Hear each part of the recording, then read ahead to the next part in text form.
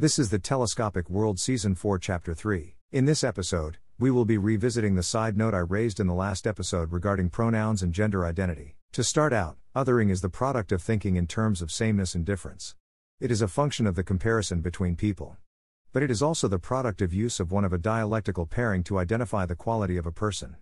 This dialectical quality to language generates othering, because it means that for every assignation of likeness there is a corresponding othering of some person within the system. Othering preserves the continuity of language, the balance between two opposing ideas within a dualistic framework. Othering is endemic to the system.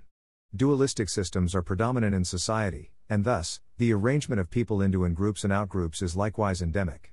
Now, as explained in the last episode, in the stepping beyond integration, the stepping into a state of negation, a subjectivity bubble described by outward action which undermines the enmeshing of the self in an intersubjective space, one must also generate narratives internally to promote the reassumption of the experiences which one wishes to assume into the conjoined consensuality.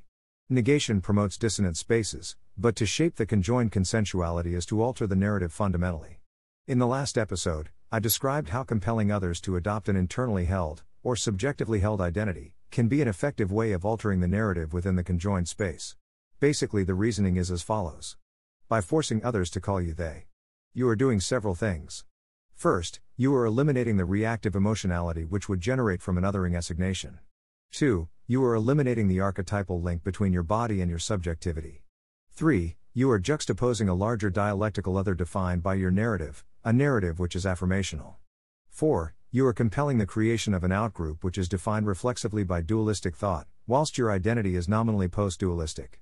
5. You are creating solidarity with some group of people also defined within the confines of the they designation. 6. Further to 5, you are creating continuity of experience within that in-group defined as they. All of this is to say, that compelling others to use they pronouns is effective at, first, shaping the narrative and relegating the opposing other group to a dualistic reactive emotionality. 2. Defining them reflexively according to dissonant spaces. 3. Creating a new status quo within the conjoined consensuality which links affirmation to expression according to a non-dualistic conception of identity. Likewise, the use of existing structures such as religious institutions to re-establish a dualistic conception of identity is effective only because it defines one by a reactive emotionality consistent with internal negation.